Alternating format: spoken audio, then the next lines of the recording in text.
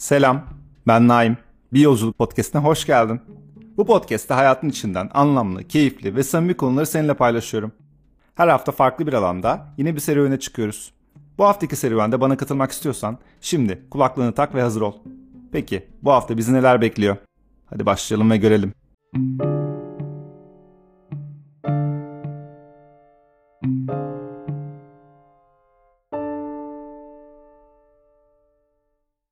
Selam, umarım iyisindir. Bugün çok önemli bir konuyu konuşacağız. Seçimler. Evet, geçen bölümde de seçimlerden bahsetmiştim ama bu sefer daha farklı bir açıdan bakacağız. Çünkü Türkiye'de 14 Mayıs'ta yapılacak seçimler sadece bir sandık işi değil, aynı zamanda bir başlangıç yolculuğu. Nasıl mı? Hemen anlatayım. Ama önce sana bir itirafım var. Aslında bu bölümde seçimlerden uzaklaşıp Formula 1 ve Ferrari konuşmak istiyordum. Benim için gerçekten bambaşka bir tutku. Ama sonra dedim ki hızlı arabalar hep orada olacak. Sonra da konuşurum onlara, ne olacak ki? Ama seçimler öyle değil. Seçime birkaç gün kaldı ve içim el vermiyor seçim öncesi başka bir şey konuşmaya. Çünkü bu seçimler çok önemli. Hem ülkemiz hem de bizler için. Bildiğin gibi Türkiye son yıllarda çok zorlu bir süreçten geçiyor. AK Parti hükümetinin yarattığı sorunlar artık dayanılmaz bir hal aldı. Yoksulluk yaygınlaşıyor, işsizlik çok, enflasyon uçuyor, dolar fırlıyor. Gerçi fırlaması gerekiyor diyelim. Biraz tutuyorlar orayı. Borç yükü ağırlaştı, insan hakları ihlal ediliyor, ifade özgürlüğünü hiç saymıyorum bile, kısıtlanmaktan bir hal aldı. Vesaire vesaire. Liste o kadar çok uzayıp gidiyor ki bunları hepimiz biliyoruz zaten. Bu temel sorunlardan bıktım artık açıkçası. Türkiye'de hala gündemimiz patates, soğan. Yanlış anlama lütfen, tabii ki de bunları konuşalım ama bunları şimdi konuşalım ve çözelim. Halkın refahını arttırıp başka güncel sorunları konuşalım istiyorum. AI teknolojilerini, ışık kirliliğinden dolayı yıldızları göremediğimizi, benim de içinde olduğum sektör olan enerjiyi ve israfını, gıda içeriklerinin gitgide kötüleştiğini, sıcaklık artışıyla iklim krizinin etkilerini ve daha nice konuyu konuşmak istiyorum. Tartışmak istiyorum. Mesela son aylarda da senin de belki takip ettiğin gibi AI teknolojileri sayesinde hayatımız pek çok şekilde değişebiliyor ve kolaylaşıyor. Örneğin insanların yabancı dil öğrenmelerine yardım etme veya insan makine arasında doğal sohbetlerin kurulması gibi konular AI teknolojilerin uygulama alanlarından bazıları. Hatta bilgisayar görüşü gibi bazı alanlarda makineler insan zekasına benzer beceri gösteriyor ve hatta aşabiliyor bile. Bak ne güzel konu aslında. Ben seninle bunları konuşmak istiyorum, bunları anlatmak istiyorum ama yapamıyorum. Çünkü Türkiye'de daha temel ihtiyaçlarımızı karşılayamıyoruz. Bir diğer konu ışık kirliliği. Işık kirliliği ise gökyüzünün yapay ışıklarla aydınlatılması sonucu oluşan bir çevre sorunu. Işık kirliliği nedeniyle şehirlerde yıldız görmek neredeyse imkansız hale geldi. İstanbul'da gökyüzüne baktığımda herhangi bir yıldız göremiyorum artık. Aslında toplumun bir araya gelip bunları konuşarak enerji tasarrufu yapmaları gerekiyor.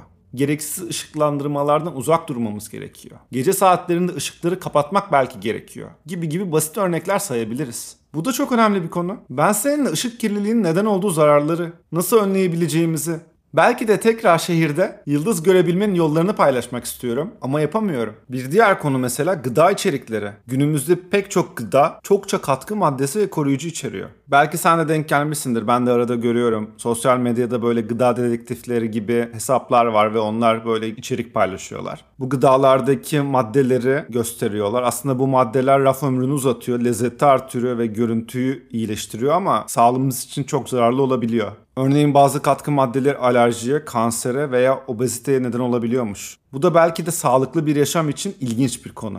İşte seninle gıda içeriklerinin sağlığımız üzerindeki etkilerini, nasıl daha sağlıklı beslenebileceğimizi, belki de evde yaptığımız lezzetli tarifleri paylaşmak istiyorum. Ama yapamıyorum. Çünkü Türkiye'de daha doyurucu bir ekonomiyi kuramıyoruz bile.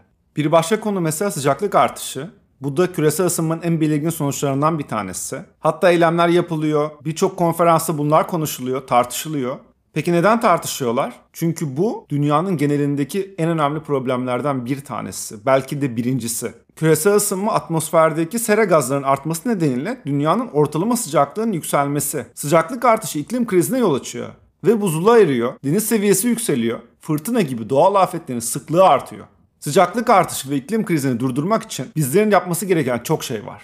Tabii sadece bizlerin değil, bizden kastım genel olarak tüm dünya ülkelerinin. Türkiye'nin de bunu yapması lazım. Yenilenebilir enerjiye önem vermemiz lazım. Karbon ayak izimizi azaltmamız, yeşil ekonomiye destek vermemiz gerekiyor. Bu da çok hayati bir konu. Ben seninle sıcaklık artışının neden olduğu sorunları, nasıl çevreci bir yaşam sürdürebileceğimizi, belki de iklim değişikliği ile mücadele eden girişimleri paylaşmak istiyorum ama yapamıyorum. Çünkü Türkiye'de daha yeşil bir siyaset yapamıyoruz. Bu konular ve daha nice konular Türkiye'nin gündeminde olmalı. Bu konular hakkında bilinçlenmek, tartışmak ve çözüm üretmek istiyorum. Bu konular hakkında konuşabilmek için de önce Türkiye'deki temel sorunları çözmemiz gerekiyor. Bu temel sorunları çözmenin ilk adımı ne peki? Bunu yapmak için sandığa gitmeliyiz. Oyumuzu kullanmalıyız. Bu çok önemli. Evet, 14 Mayıs'ta yapılacak olan seçimler Türkiye'nin kaderini belirleyecek. Bu seçimlerde oyumuzu kullanarak bu iktidara ve yarattığı sorunlara bir son verebiliriz. Sonraki yıllarımızda da bu temel sorunları hızlıca atlatıp daha dünya problemlerini konuşmak, tartışmak istiyorum. Bu seçimlerde oyumuzu kullanarak belki de şehirlerde de yıldız görmek, temiz hava solumak, yeşil alanlarda dolaşmak gibi dileklerimizi gerçekleştirebiliriz.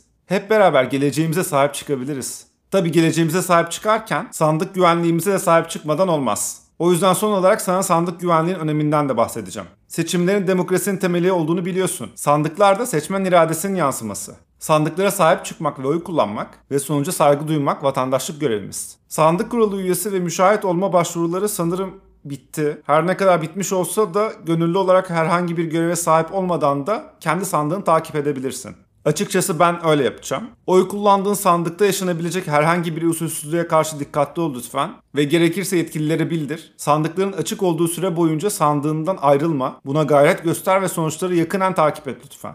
Ve lütfen ama lütfen oy verirken geçersiz olmaması için geçerli oy vermenin nasıl olacağına dair son bir kez bak. Garanti al işine. Çünkü her oy çok kıymetli. Oy pusulasında sadece tercih ettiğin partiye ve adaya ait olan bölümü mühürlemelisin. Oy pusulasında herhangi bir yazı, işaret veya çizik bulunmamalı. Bu şekilde oy vererek hem seçim güvenliğine hem de demokrasiye katkıda bulunmuş olursun.